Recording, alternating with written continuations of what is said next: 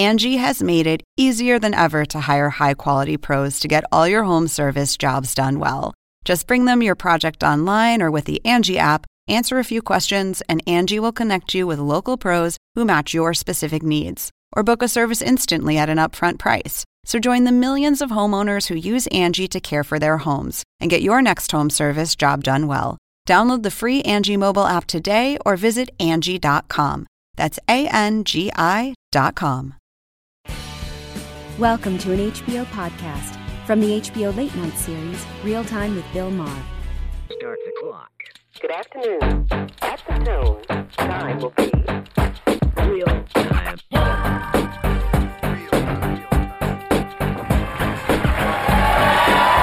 Hey! How you doing, everybody? Thank you. Oh, thank you very much. Thank you. Thank you very much. Welcome. Thank you so much for coming out. Oh, I know you're in a great mood because... Hey, I know, it's Oscar weekend. Isn't it exciting out here? We got the Oscars. Wow. You know you're here whether you have the Oscars. Come on, this is a ritual in America. Every year we gather to celebrate films we haven't seen starring British actors we don't know. It's... Unfortunately, of course, this year marred by the controversy that there are really no black nominees, even though Selma was a great movie with a great cast. It is nominated for Best Picture, but it's a shame we have to be so tribal, like this. I mean, the blacks are pulling for Selma, the gays are pulling for Imitation Game, and the Catholic Church is for Boyhood. Not the movie, no. A lot of great performances this year, you got to say that. Julianne Moore, who played Sarah Palin. Remember in the HBO movie, she played Sarah Palin? Well, now she's nominated for playing a woman who's slowly losing her mind. It's so hard to fight typecasting, It really sucks, but it's definitely a great time to be here in Los Angeles. Not only the Oscars, but the weather. We are like literally the only place in America where it's nice. Yeah. True. You know that in Miami today, it was 42 degrees. For once, the Orthodox Jews with the fur hats were appropriately dressed. Oh, it's a rough winter out there. The whole country is just one big white blur. Just the way Rudy Giuliani likes it. Well, you heard about that. That's a firestorm. You heard what Rudy Giuliani said? Oh, my gosh. He said, I don't believe the president, meaning Obama. He does concede that. He said, I don't believe the president loves America. Wow. See, nobody loves America like Rudy Giuliani. He's got a blind, burning, star-spangled boner for this country. He leaves notes on America's car. He calls America's voicemail just to hear its voice. If America were a woman, he'd move her into the mayor's mansion while he was still married to his wife. He loves America. It's very personal. The full quote actually is, I do not believe the president loves America. He doesn't love you, and he doesn't love me. Oh, poor Rudy. He's got fame, he's got money, but what he's never had is the love of a strong black man. And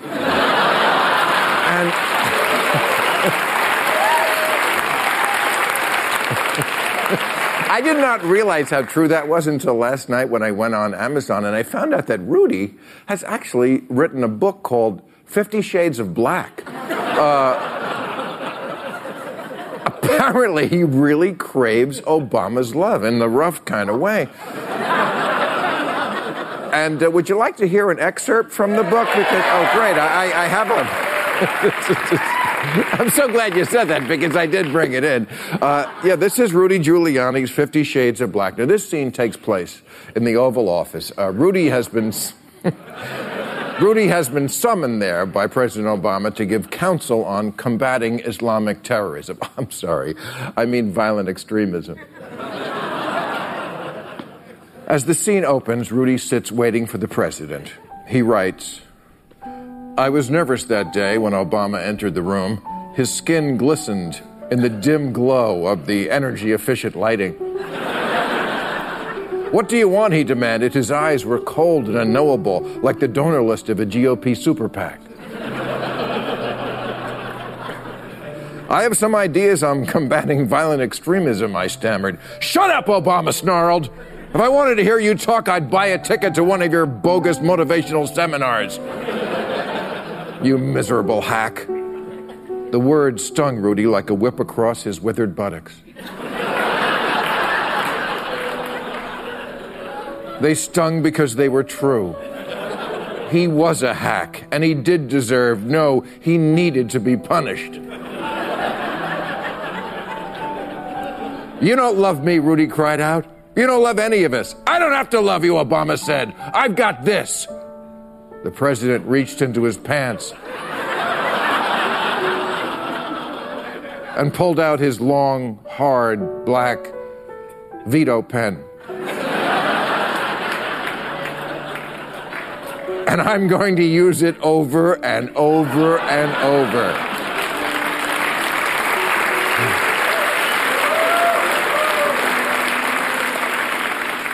He waved it tauntingly in the former mayor's face. Rudy felt a tingling where his prostate used to be. I'm America's mayor, he whispered, but tonight, I'm your bitch. It's in bookstores, ladies and gentlemen. All right. We have a great show. Rob Reiner, Bill Nye, and Alawi Azadeh is here, and a little later be speaking with Vanity Fair's Fran Lebowitz is backstage. But first up, he is a singer-songwriter who was nominated for a Grammy this year for his latest album, Lift Your Spirit. Please welcome Aloe Blacc is here. Hey, man. How you doing? Great to meet you. How you doing? Very good. Very good. I am so glad you're here. It's Oscar weekend, so we thought we'd talk about the music industry. Wonderful. We're a little behind here. And, one reason I wanted you here is because I read your article in Wired magazine, and you're one of the few musicians who's willing to really speak out about the music industry. I'm your fan. I'm also a fan of music in general, and I'm a little worried about it. Because when I turn on the hits station, I just want to drive my car into a cement wall. Tell me, Aloe Blacc, why do I want to drive my car into a wall when I turn on the hit station? Wow. Well, probably because you're not feeling the music that you're listening to. True. And I think, there's a lot of people out there that are forcing hits, trying to make things out of nothing. And that comes from the climate of the music business. Over the past 2 decades, there's $7 billion missing from the music industry. And so people are trying to get that money back any way they can. Well, yeah, but they don't seem to be succeeding. And, I must say, first of all, I am not one of those people, even though I'm not as young as I once was. I know people my age who are like locked into the era that they started listening to music. I love the era of my first music, but I listen to music from every era. I look for new music. It's hard to find. And I think the reason is because, as you point out, the songwriters are starving. They don't pay for songwriting anymore, right? It's all gone to the producer and to Spotify. Yeah, money's missing, especially going to the songwriter. And a lot of it, I think, largely is because of the laws. The laws don't really protect songwriters in order to be able to negotiate for themselves Tell them freely. what you Wake Me Up. Well, Wake Me Up. One of the biggest, or the biggest hit, I think, of that year? It was the most streamed song ever on Spotify, and at Pandora, for 168 million streams to the 3 writers, we earned a little over $12,000. So for the biggest hit, Avicii had the credit on it, even though you wrote it and sing on it. I don't understand that. That's fucked up right there. And you're not the only one. I mean, Happy. Have you ever heard that song, Happy? That 43 million spins, he made 2,700. And I know people are saying, well, why are we crying for rock stars? There's ISIS and climate change. That's true. But, the world is going to shit, and I don't think we can stop it. But on the way, I want to listen to good music. And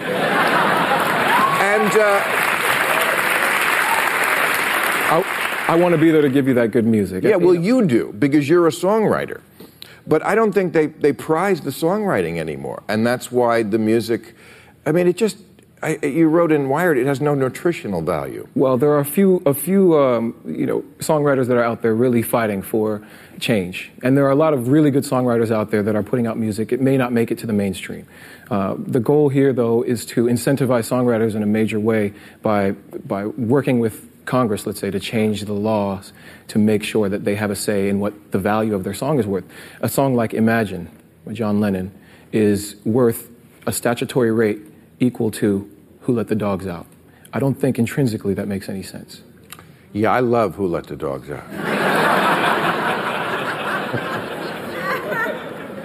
Yeah. Well, they've raped Imagine before. I mean, he wrote the lyric, Imagine no religion. And after 9/11, they changed it to Imagine one religion. Wow. Yeah, I like the first version. But we digress. So you said $7 billion, right? Yeah. That's what the industry worth. In 1999, it's true, it was worth $14 billion. Mm-hmm. Still sounds like a lot of money. It sounds like there should be enough money to actually pay people. This is why Taylor Swift got off Spotify, right? I applaud her for that. She said, I don't want to go along with this idea, and you hear a lot of musicians say it, that we don't care what we get paid. We just want people to hear the music. It's easy to say after you've made it. Partially, a lot of the reason I think is, removing music from Spotify is also about control and having control about your art. I'm a songwriter. The songs that I write are dear to me, and the message is dear to me. I wouldn't want for Charles Manson to put out a version of Wake Me Up. I should have control over who gets to sing that song, but the copyright law for songwriters doesn't allow that. I actually might want to hear that. You would, huh? Wow. Well, I would do my best to try to restrict it, but I don't even have the control to restrict it because the law doesn't give me the chance. And these are because of archaic laws that were written before the digital era? Yeah, is that the written root in of this? 1909 when mechanical pianos were the musical players of the day, and in order to control how a copy of a scroll of music was compensated, somebody could copy that, and they just had to pay a 9-cent royalty. But when artists started covering songs, that law transferred to them. So, I think as technology changes, as the system changes, so should the laws. But I know that I know this because I made a movie called Religulous, and I had to buy music. Thank you. Those are the people who like the original Imagine. And I had to negotiate and buy the music to put in the movie because I remember I wanted Superstition and Stevie Wonder said, no, I like me some Jesus. Certainly. You cannot have that. But Crazy, CeeLo Green, thank you, CeeLo. He said, go right ahead. Yeah. So when it comes to songwriting and publishing, the one place that songwriters do have control is when it comes to a synchronization with a visual context with film and TV. Otherwise, there is really no control. And I think that it should be more of a free market and more control to the songwriter. A painter or a sculptor gets to choose the context and the situation in which their art is consumed. And should I want to remove my music, like Taylor Swift did from Spotify, anyone else, any Joe Schmo, can cover all of Taylor Swift's songs, put it up on Spotify, and she has no control. But if the music industry is so shitty, why don't the musicians band together? It seems like they would have the power by just stop putting out the product. Musicians are musicians. We want to be artists. We want to write. We want to play. We don't want to get caught up in the quagmire of fighting for our rights. We just don't want to be exploited. Well, sometimes you have to. Yeah, well... Freedom and free. Well, here I am to do that for as many songwriters. Right, you're doing it, right. And how much...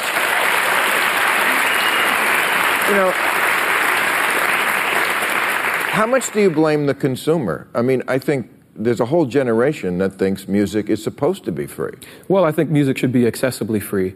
I don't think it necessarily should be free in terms of compensation. Everybody should be paying for what they consume. Yes, it's a product like anything else. It's a product like anything. And by the way, it's a product that has more longevity than almost any other commodity I could think of. I'm listening to songs that I bought 40 years ago, and they still give me pleasure. I can't think of anything else besides my dick. You're willing to pay for that. That gave me pleasure 40 years ago. What do you have to say about that, You know what? I don't want to say anything about your All right. Thank you for doing what you're doing. Let's get music back on track. Aloe Blacc, everybody. Let's meet our panel.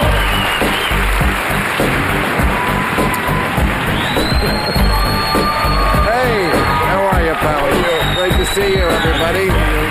All right, let's meet our panel. He's the science guy and author of Undeniable Evolution, The Science of Creation, Bill Nye.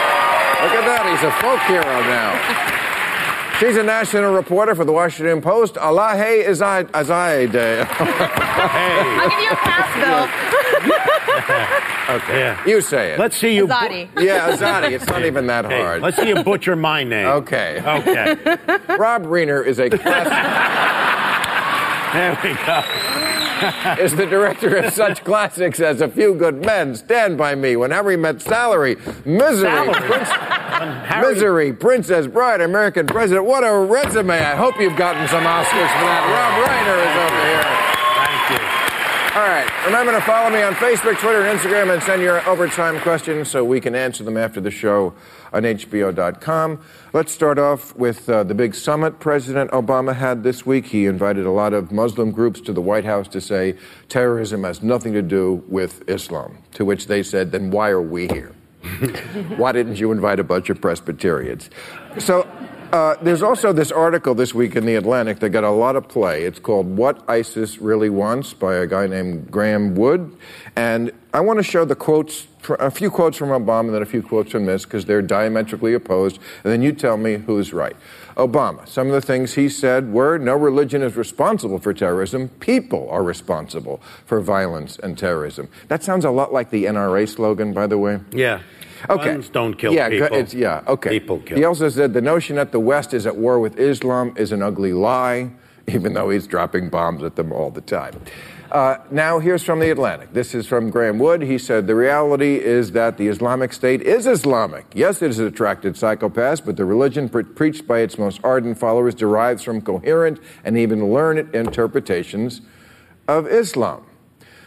So who's right about this? You know, I think neither are right and neither are really hitting the nail on the head I here. wasn't expecting that, Rob. Well, look at that. so- You're triangulating. No, I'm not triangulating. I'm trying to get at a truthfulness here, which is if you look at the most violent Islamic groups, whether it's ISIS or Al-Qaeda, these are essentially Sunni-based. The Muslim world was divided 1,400 years ago between Shia and Sunni, and the Sunnis are exerting their will and their control right now. And they would not be where they are now, especially in Syria and Iraq, had we not removed Saddam Hussein, which kept that area together with an iron fist. He looks better all the time. Well, no, I'm not saying... No, he does. I'm not saying... And Gaddafi, too. Well, I'm not saying Saddam Hussein was a good guy. He wasn't a good guy, but the world doesn't... You know, it's not about what's the best thing. It is about what's the best. There are sometimes no good answers. It's just the best one possible. Yes, I agree. And we had them in a box and we had them contained. Right. And now you have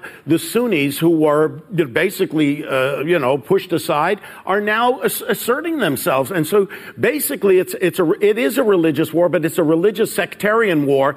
And to paint it all as Islamic, I think, is a big mistake. Well, and the other issue here is Obama is trying to avoid this phrase Islamic extremism. And this is actually the same kind of challenge that President Bush confronted as well. He also struggled with how to define this sort of terrorism. At first, he began with the rhetoric of the Crusades, and he kind of backed off of that because it played into the whole clash of civilizations. And he eventually settled on referring to Islamic radicalism, but he always said as well that Islam was the religion of peace. They both kind of said that. Well, if you say everybody who's Islamic is a terrorist, you're headed for trouble. No one is saying that. Okay, well, we agree then. By the way... But no one is saying that. What we got from that article, I think, is he kind of recommended containing things, right? I don't know that you can contain at this point. Well, you need to bring the world together to decide what are we going to fight for. I want to see some Sunni Arab states have a stake in this. Saudi Arabia needs to have a stake in But this idea that we cannot even call it Islamic terrorism seems Orwellian to me. It seems like we're paying a very high price for this, which is we can't discuss it even rationally. Can't we at least say that there are a number of factors that are involved and the religion is certainly one of them? Absolutely. This idea, he presented this idea that, well, it's poverty and education. It is poverty and education also. But why are they impoverished and uneducated? It's mostly because of the religion. That's mostly why. The UN did a study in 2002. They found out that only 300 books had been translated into Arabic that year. In madrasas, they only teach one book. I don't have to tell you which one. What do you think about pumping the internet into there somehow so that everybody had access to all of these books? That's another thing the religion might be against. Yeah. And not to mention the sex part. Yeah. They're fucked up about women. They can't work in, some of them can't go to a workplace because they're dressed like you with, oh my God, your arms are showing. Well, I will say part of ISIS's strategy is actually employing social media and the use of technology in the U.S. government. For their own good, though. For their own good, to push their propaganda. And that's something that the U.S. government is realizing that they're really far behind on. Now they're talking about how do we utilize this technology. I don't know if Twitter accounts from the United States are really going to be effective in this fight, but they are kind of using this tool of the West to push their agenda. Well, they're very sophisticated. I mean, you had all of these Baathists that were basically thrown out of Saddam's people, or very sophisticated military guys who formed the basis of ISIS. He and Gaddafi always said to America, you don't understand what I'm dealing with. Yes, I'm a bad guy, but you have no idea how crazy some of the people in my country are. I am keeping the shit to shoe level. You should be thanking me.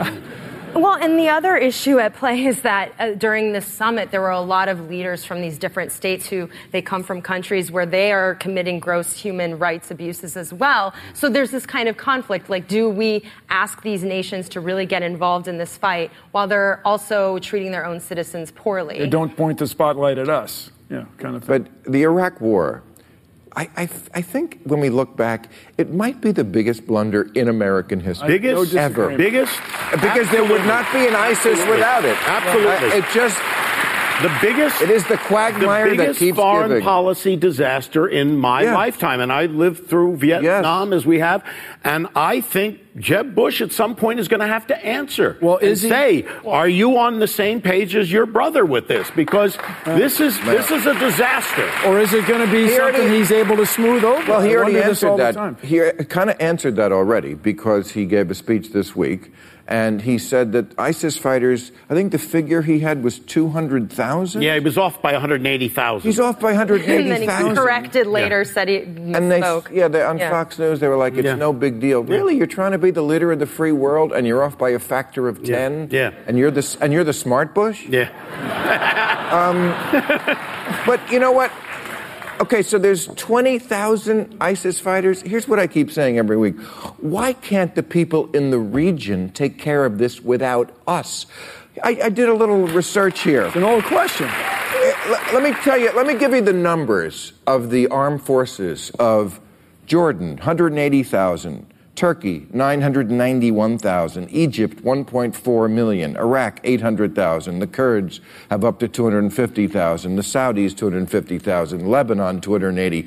Syria, 600. There's almost 5 million people without Iran who might want to kick some Sunni ass. Why can't they do it? Why can't they put some boots on the ground if they have 5 million against 20,000? Well, it's also an issue of how much funding and sophistication those military forces have. And additionally, there are a lot of voices in the U.S. government, a lot of politicians who are worried about countries like Iran exerting a lot of influence in that region, because that might not be productive or useful for the United States to have them exerting all that influence. Charming choice of words, productive. Yeah, not productive. I've always felt that you have to have, if this is going to be a sectarian war, and it has become one, you're going to need countries that are basically Sunni countries, like Saudi Arabia, have a stake in it. To say, let's have Iran or any other Shia nations come in there and fight. Yeah, of course, they want to fight because they want to fight the Sunnis. But we need Sunni boots on the ground to basically say, we don't accept this kind of behavior. Is it going like Gaddafi said they were suppressing things, keeping it shit at shoe level? Are they expecting the U.S. to be doing the same thing? Well, I mean... And so as long as the U.S. is in there, they're going to always expecting us to bail them out. So this what do you would be a great moment for moderate Muslims who I hear so much about. Why don't you go to the Middle East and fight ISIS? ISIS is always attracting other people from other countries to come to the Middle East. Where are the moderates who want to go fight ISIS if they're so bad, if they hate ISIS so much? You know, during the Spanish Civil War, Americans went to Spain. Americans had no immediate fight there. Yeah. But to stand up for liberalism, where's that? Well. Crickets. But by the way, I want to also say that there is a precedent for Arab armies getting together. Israel. When the State of Israel started, Egypt, Jordan, Syria, Lebanon, they all banded together. They were willing to work for that. So why not this? Speaking of which, you know, what about this anti-Semitism that's going on in Europe? Yeah. It's never gone away. Yeah, that's the thing. It's all really, you know, thousands and thousands of years we've had anti-Semitism. It's been lowered. It comes back. We had it, you know, during the Second World War, and then all of a sudden we have Germany emerging very liberal and all that. But this undercurrent of anti-Semitism has always been there, just like racism. Exactly. It's always there, and then it just bubbles up to the surface every once in a while. Yeah, I mean, and it's horrible now. Netanyahu is asking European Jews to come to Israel. Come home to Israel. That's what he said, right? Yeah. Well, I mean, he is the... But the people never been there. They grew up in whatever, in Germany or France. It's a shame that they should have to move. Well, they probably won't either because it's not their home. Yeah. No, but you can understand it. There were German Jews that lived in Germany during the Second World War, and that was their home. Yeah. And you know, at a certain point, you know, if your life is in danger, you want to go to some place where you're going to be protected. So, what do you do about it? I think you get to know your neighbors.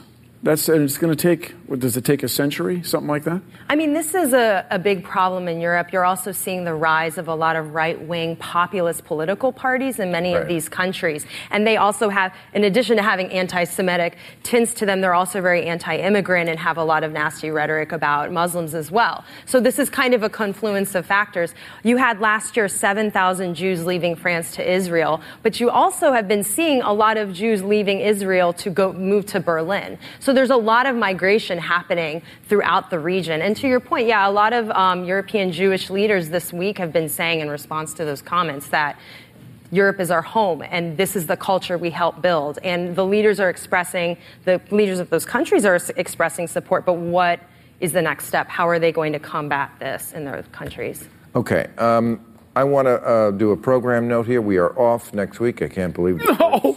Hey. What am I going to do Friday night? I understand your plight, Rob. Really? So many feel the same way. But I'll tell you, I'm so glad you set me up for this. I know what you're going to do Friday night. Vice comes back on Friday night. Really? Okay. Yes. All right. Vice, an amazing show. And I have to say, the one that they have coming up, I have seen it on Friday, that's coming up next Friday, is an amazing episode. I don't want to give too much away, but it is about cancer. And let's just say it's good news.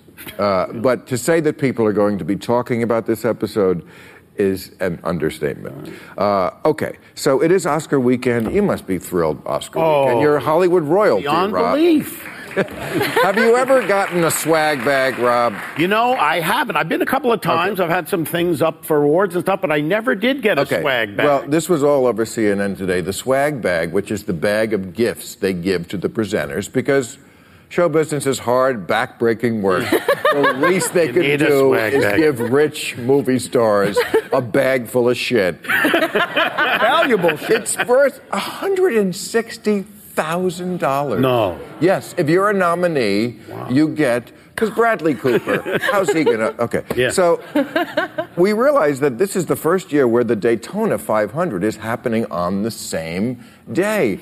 More white people giving white people awards. So we got a hold of the... this is the stuff that's in the... These are real items that are in the Hollywood, the Oscar swag bag. And then the Daytona 500, they give away a swag bucket. So I'll just show you like the difference. See, they have they're giving away this Rejuvel 3D. It's I guess to make your face better. It's NASA. It says it's NASA-inspired face cream. It's $149. Oh fuck! Now I won't be able to find. Oh yeah, and in the NASCAR one, they have Bubba's face and names. I think it's just. Okay, Hydroxycut. This is a weight loss supplement. And then NASCAR gives away a bag of meth. Oh, look at this. They're giving away, I swear to God, look at this. The Afterglow Pulse Wave Vibrator. Wait a minute. They're giving away this is not a joke. Seriously? Yes, this is the real stuff in this way. Is it rechargeable? USB port and stuff? It's green friendly. Always looking for the science.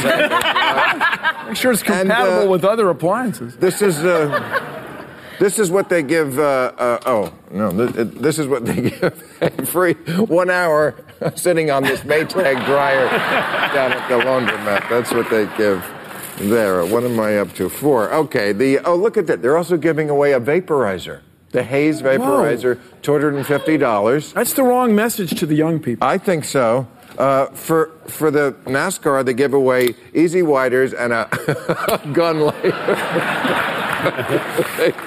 they love guns. Yeah. Okay. Where's the... What do you got? I know. It's very hard. What is this one? Here we go. This is... Look at this. They give away Couples Love Shot. It is a $5,000 injection of blood plasma into the vagina or the penis because it supposedly makes the orgasm feel better. Honey, let's go to the Oscars. Please, Michelle, help him out. Over at the Daytona, they give away the Sports Illustrated swimsuit issue and a body lotion that they stole from a hotel. That's what they give away there. Okay, now, this is very hard to do today. Yeah. Oscar gift basket, a $5,000 lifestyle photography family portrait session. NASCAR, a Polaroid of you with your wife and sister. Your wife and sister. Yeah. Oscar gift basket. Live Natural, $500 consultation with celebrity acupuncturist Heather Lansbury. And NASCAR, 5 minutes alone with a porcupine. And finally, the silver car. Listen, the Oscar gift basket, silver car, a year's worth of car rentals, 20 grand. NASCAR, new tires for your house. All right. Let's bring out Fran. She is a writer and contributing editor to Vanity Fair. I had Mel Brooks on a few weeks ago. I said, this is probably the funniest guy in the world. This person might give Mel Brooks a run for his money. A legend in her own time, Fran Lebowitz. Fran Lebowitz, so glad you're here finally. Hey, I'm so glad we have you here. It's been such a long time, and the Vanity Fair Oscar party is not a party without you. Or you. Yeah, I go every year too. I'm very lucky. You sat at the same table? Do you bet on the Oscars in your own mind? No, I do. I always think I can. Do you win? Well, I always think I can pick who the winners are because it's so predictable. If you do a movie like last year, it was Slaves and AIDS. A movie about slaves and a guy with AIDS. Those were definitely... But not the same person. No. A slave with AIDS. That's it. During the Holocaust. Now, that is an absolutely... Especially if he was gay. Right. Well, this year, there's The Imitation Game. There's a scientist. They love scientists. He's gay. And then there's Stephen Hawking. Perfect. He's gay with the affliction. So I would bet on the affliction. As opposed to the gay spy. Well, I just think that the only way you win, especially because movie stars are beautiful. You've said this yourself. The only way they... I'm not the only one who's noticed this. No, but you've pointed out that they have to actually deform themselves. Yes. To win awards. Right. They only get, it seems that some of them only get an award if they do something like put a huge nose on, or gain 3 million pounds, or lose 3 million pounds, or shave their hair off. Or, right. Yes. And that is, I think that really has to do with envy. Yeah. Because people really don't... They, in a way, adore the people who are beautiful. On the other hand, they're not that happy with it. Absolutely. Okay. And also, we have this idea that if someone is beautiful, they have to be stupid. Everyone believes that. So we have this idea that if someone is very unattractive, they must be very smart. Neither thing is true. Really? Yes, most people are neither. Most people are not beautiful, and they're not smart. So, of course, they're not together. What would be the chance? I still cling to the one that the beautiful people are stupid. That's kind of important to me, and to hold on to that. Well, it's not true. Well, they're no more stupid than the Name other a people. really beautiful, super smart person. I could hardly name just a super smart person. Okay? Truman Capote once said, and I saw... Not a beautiful person. No. Right. He once said this on The Tonight Show. I'll never forget. He said, Yeah, all actors are stupid. dumb. Yeah, all actors are stupid. He did say that. Right. He wasn't the smartest man who ever lived. Right. He just wasn't beautiful. Right. So, it's not enough just not to be beautiful to be smart. So I've read, this amazed me because you're such a dyed-in-the-wool New Yorker, that you actually kind of are warming up to Los Angeles. No, that's not exactly what I said. I said, what I said was, I didn't hate LA as much as I used to. And the reason for that was basically... I'm a cockeyed optimist. I'm always looking on the bright side of things, Fran. The reason for that was that New York was so much worse than it used to be, that the contrast was not so great. That's all I meant. So you think New York is worse now? Oh, I don't think that. I know that for a fact. And what has made New York worse? Well, Giuliani was one of the people who made New York worse. Okay? Well, that was a while ago. Bloomberg, his 12-year reign. Yes, New York has gotten more suburban, which was their goal. Look, I remember the first time Giuliani ran for mayor, his ads, I hardly knew who he was. I was not alone in that. He was a prosecutor before that. His ads basically said, vote for me, and it'll be 1952 again. Those were his ads for his first term. He is just soaked in nostalgia, and that is what he meant when he said, Obama doesn't love us. He doesn't love the country like we love the country, like we who are his age, he's even older than me. And it's a fanciful notion. What do you think is behind that? That Republicans want to go back to an era, the 50s, you said that, where America was really ruled by socialism. We talked about this a few weeks ago on our show. You mean the economic policies? Because they were left over from the New Deal. But that's not the part they miss. Okay? That's not the part they miss. The part that, what is behind Giuliani's comments? And they say, racism. You're not allowed to say this. We now live in a society where it's worse to call someone a racist than to be one. Right. You call a racist, they go, I'm not a racist. Oh, you called me a racist? Right.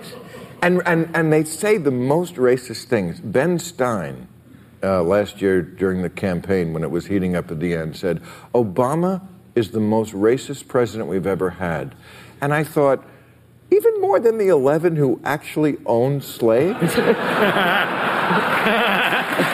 I mean, the most? Andrew Jackson killed Indians by hand. Because they were Indians. Yes, just because it was the thing to do. It was ethnic cleansing. Well, why do you think that Giuliani said that thing that he said? He was the mayor of a liberal city. He used to be sort of a moderate Republican. Oh, no. When Giuliani was the mayor, every 5 minutes an unarmed black guy was shot in the back. Constantly. And it was always a different excuse from the cops. He had something in his hand. I thought it was a gun. It was a candy bar. Right. I had something in his hand. I thought it was a gun. It was a keychain. Well, that hasn't changed, and that's not just But in New the York. entire time I've lived in New York, which has been many decades, not a single unarmed white person has been shot by the police. Not one. Right. Not one. You think the odds would be not one. So that is the reason they're shot. But can we blame that all on Giuliani? I was going to say. Under Giuliani, I blame the ones that were shot under Giuliani, which were the most, by far. Okay. Well, here's Giuliani's quote he said today, what I said wasn't racism. It couldn't be because Obama had a white mother, a white grandfather. He went to white schools, and most of what he learned was from whites. See, this is what the Republicans have against Obama. He's too white. Damn it. He is too white, this man. This is a big problem for Scott Walker because he said these comments at a dinner where Scott Walker was trying to meet and greet with these potential donors. And what did Scott Walker do afterward? He didn't necessarily distance himself all that much. He was just like, oh, well, Giuliani is free to say how he thinks and what he feels, but I love America. And this isn't really denouncing what he said. And now you're having other potential GOP candidates kind of towing a similar line. It's a problem for all of them, really. I mean, none of them did a John McCain. They agree with it. The point is that they agree. It's, it's not that they are holding back their criticism. They have no criticisms. They agree with this. Well, part of the problem is they also have to get through a primary, but after that, if they do, they have to get through a general election. So this Which kind they of never do, and that's why. Yeah, that's right. That's why. That is why they don't get to the general election. The problem they have is their primary and their general, right? It's always an issue for the conservatives. Yes, because the lunatics vote in the primary and Americans vote in the general. And that is why we don't have a Republican president. It's pretty simple. And they don't like him because he went to Harvard. He was the editor of the Harvard Law Review. He is so much like that they resent it. Okay, here's what the other thing Giuliani said is that it wasn't racism. He said it's socialism or possibly anti-colonialism. Yeah, what is that? Yeah. First of We're all, the colony. We're the colony. Yes. We're against ourselves. You can count the stars. Isn't colonialism bad? I thought we were all kind of on that page. Yeah. And now it's bad to be anti-colonial? Yes. I don't understand that. But you're right. What was George Washington fighting against? They're not talking about that colonialism. What are they talking about?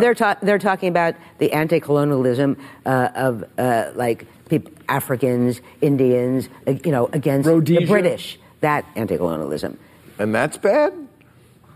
To them. I'm explaining them to you, not me to you. But it was the British with us. I'm not in the Republican primary. I know. Okay? I understand. But it was the British with us. We were the colonies to the British. He's not thinking back quite that far. Okay. He's stuck in the 50s. But how does someone get sucked into this vortex? I mean, you may think that he was a right-winger, and he was more than most, but he did get elected mayor of New York City. Not by me. Twice. Not by me. Not Unlike by you. Bloomberg, who I had a chance to vote against 3 times. Right. Okay. Despite the 2-term limits. Also, a flaming liberal compared to the rest of the Republican Party. My theory is that Rudy Giuliani has been out on the speaking circuit. That's how he makes his living. Okay, that's who you're talking to, is the Republican base. What gets the applause lines? Obama's a Kenyan. Yeah. That's how you become a crazy person. I mean, Giuliani, the only time he's really been in the news the past few months is when he said things that were deemed kind of outrageous. He made that comment, I think it was in December after the Eric Garner grand jury decision, that white cops wouldn't be in black neighborhoods if black people weren't killing each other as much. And then I think in January he made some comment about Obama and de Blasio stoking anti-police hatred. I mean, this is now why he's getting in the news. It's not so much because he's a big force in geopolitics. He also has an infomercial. Have you seen this? But I agree with you. Who does? Giuliani. He has an infomercial. For what? I don't watch the whole thing. I just see he has an infomercial. I flip.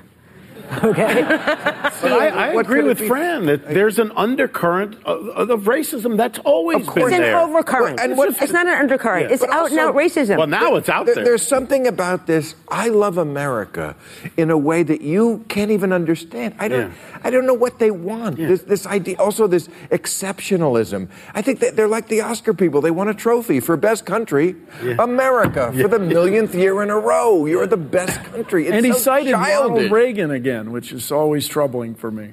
He what? Giuliani cited Ronald Reagan. Yes, he made, good old he days. made Americans tripled the national again. debt. Yes, he made Americans optimistic again. Yeah. All right. I want to ask you a question before we run out of time. I read this week in the paper that there's a mega drought coming. Yeah, mega NASA's drought. latest Sounds like study. a group that opened for Spinal Tap. Yeah.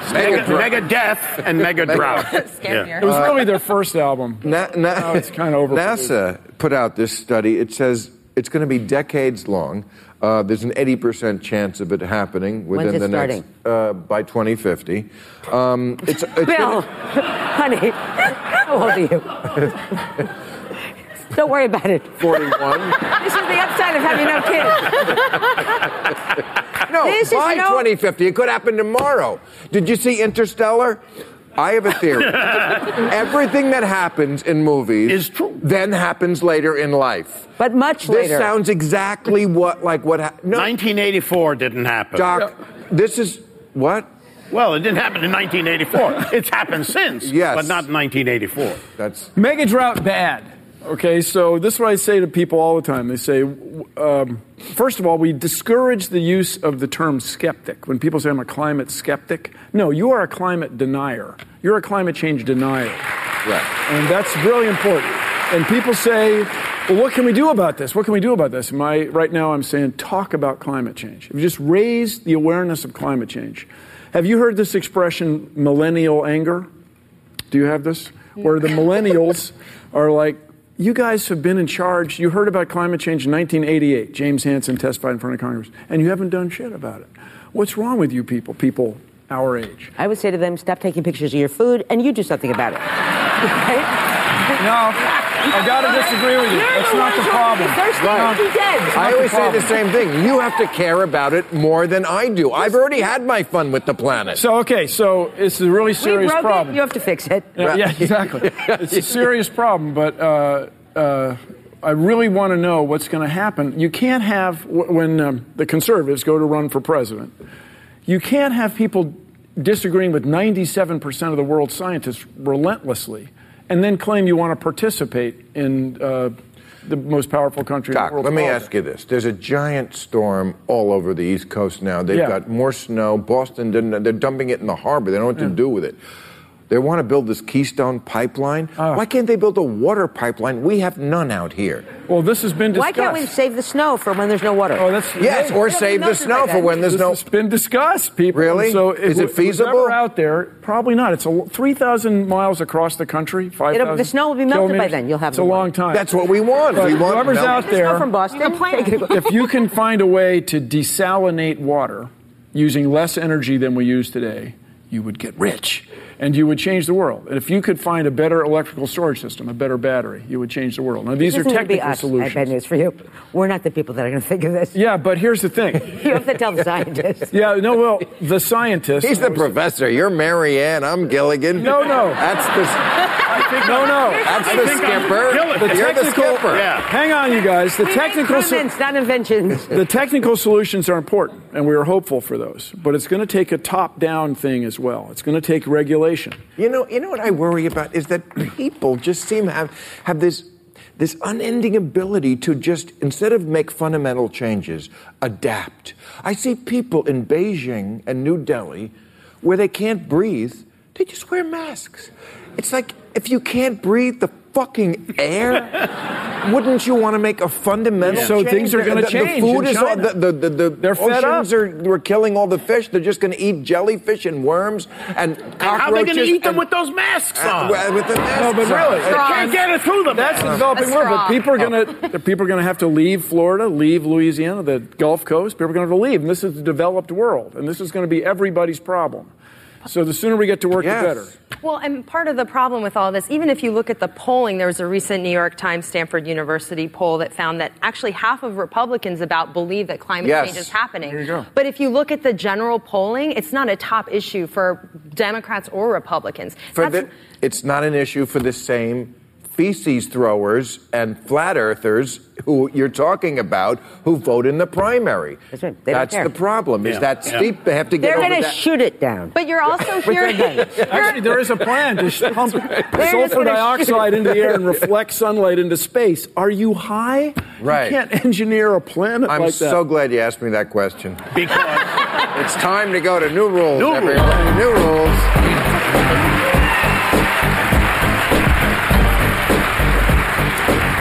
New rule, no ruining Anna Wintour's Fashion Week by bringing in a screaming baby.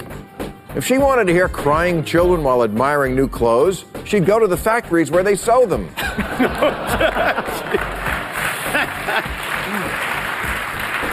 New rule, stop giving the job of fashion designer to the wrong person.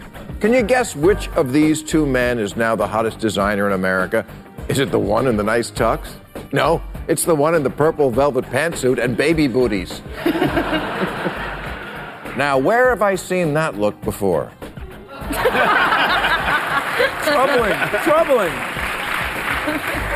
New rule, now that those two guys who climbed that mile-high rock wall are down, and the hottest thing in sports is the Tough Mudder, an obstacle course where competitors carry 200-pound logs, swim in ice water, dodge live electrical wires, and crawl through pipes full of mud. Someone must explain to me, what is wrong with white people? New rule of Google, autocomplete really reflects popular questions previous users have asked. And when you type, is the moon, it adds real.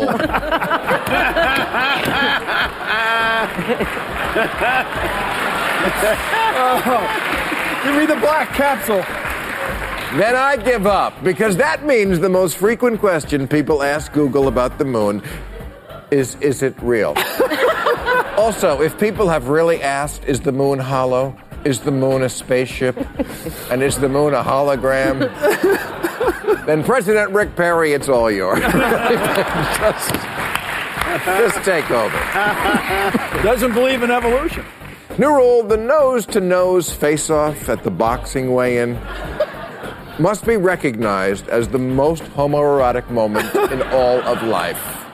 Fellas, you're buff, you're in your underwear, you're a centimeter away from making out, and you keep calling each other bitch. At this point, it would actually less gay if you put the other guy's penis in your mouth. And finally, new rule, now that Jeb Bush and Ted Cruz have both admitted to smoking weed as teenagers, I must admit that as a teen, I once tried on a pair of khakis.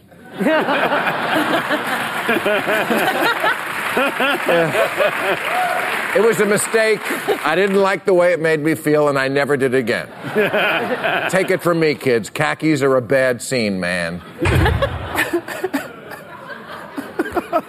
Now, I bring this up because I think it is time to declare that the media ritual of asking presidential candidates if they ever smoke pot can be put to rest, because the answer is always yes, and nobody cares. Everyone from Bill Clinton... Everyone from Bill Clinton to Newt Gingrich, Al Gore to Rick Santorum, John Kerry to Sarah Palin, they have all fessed up. Come on, when even Ted Cruz cops to it, that one surprised me, I must admit. I thought, who would get high with Ted Cruz? Well, if you're drunk enough, maybe. Ted's spokesman said when Senator Cruz was a teenager, he foolishly experimented with marijuana. It was a mistake, and he's never tried it since. Oh, please, the mistake was stopping. Now, of course, I don't have a problem with any of this, because when I was younger, I also smoked. And when I say when I was younger, I mean just before the show. No. No, the problem I have is that this is the standard answer we get from all these guys nowadays. Some form of, hey, when I was young and stupid, I was young and stupid. It's no big deal. Which is great. Except that's not a defense that's really available for most of the 700,000 Americans who get arrested every year. So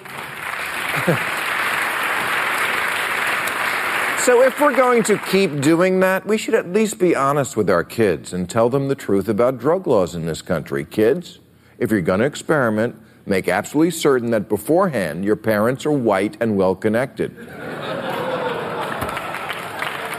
It's a good safety tip. Yeah. When Jeb Bush was at prep school, he was apparently not just a pothead, but a dealer. But he dismisses that by saying, back then I was a cynical little turd at a cynical school.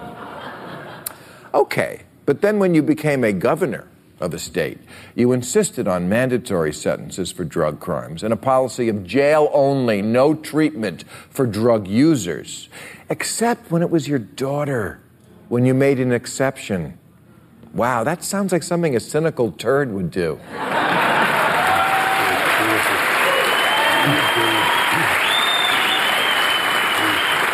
Do you know that Jeb's father, the first President Bush, was the last president who didn't smoke pot? You can see the progression from Clinton, copping to it but still needing to say he didn't inhale, to George W. Bush, not denying it, just saying he wouldn't answer, to Obama, who said, yeah, I smoke weed, I smoked a lot of it, and I look cool doing it. But don't all these guys, Clinton, Jeb, W., Obama, don't they all owe a debt to the 40,000 unlucky Americans currently in jail for the exact same crime?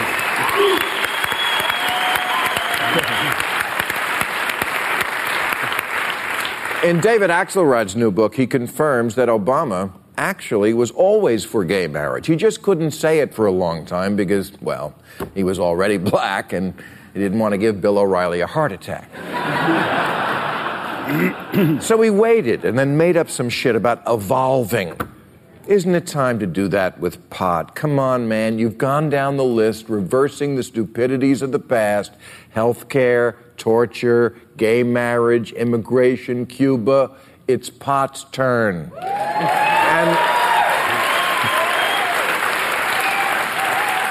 And not just legalization. Obama should acknowledge that putting people in jail for nonviolent drug offenses was a giant mistake in the first place. And then he should use the power of the presidential pardon and free them all.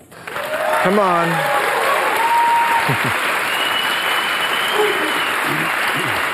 Come on, you know you want to. You've been stingy with those pardons. Here's a great way to make up for it. And there's plenty of precedent. Lincoln, a Republican, pardoned the Southern rebels after the Civil War. Ford, a Republican, pardoned Vietnam draft dodgers. Ronald Reagan signed an amnesty for 2.7 million Mexican illegals. If Republicans can forgive people for armed insurrection, desertion, and speaking Spanish, a Democrat can forgive us for getting high.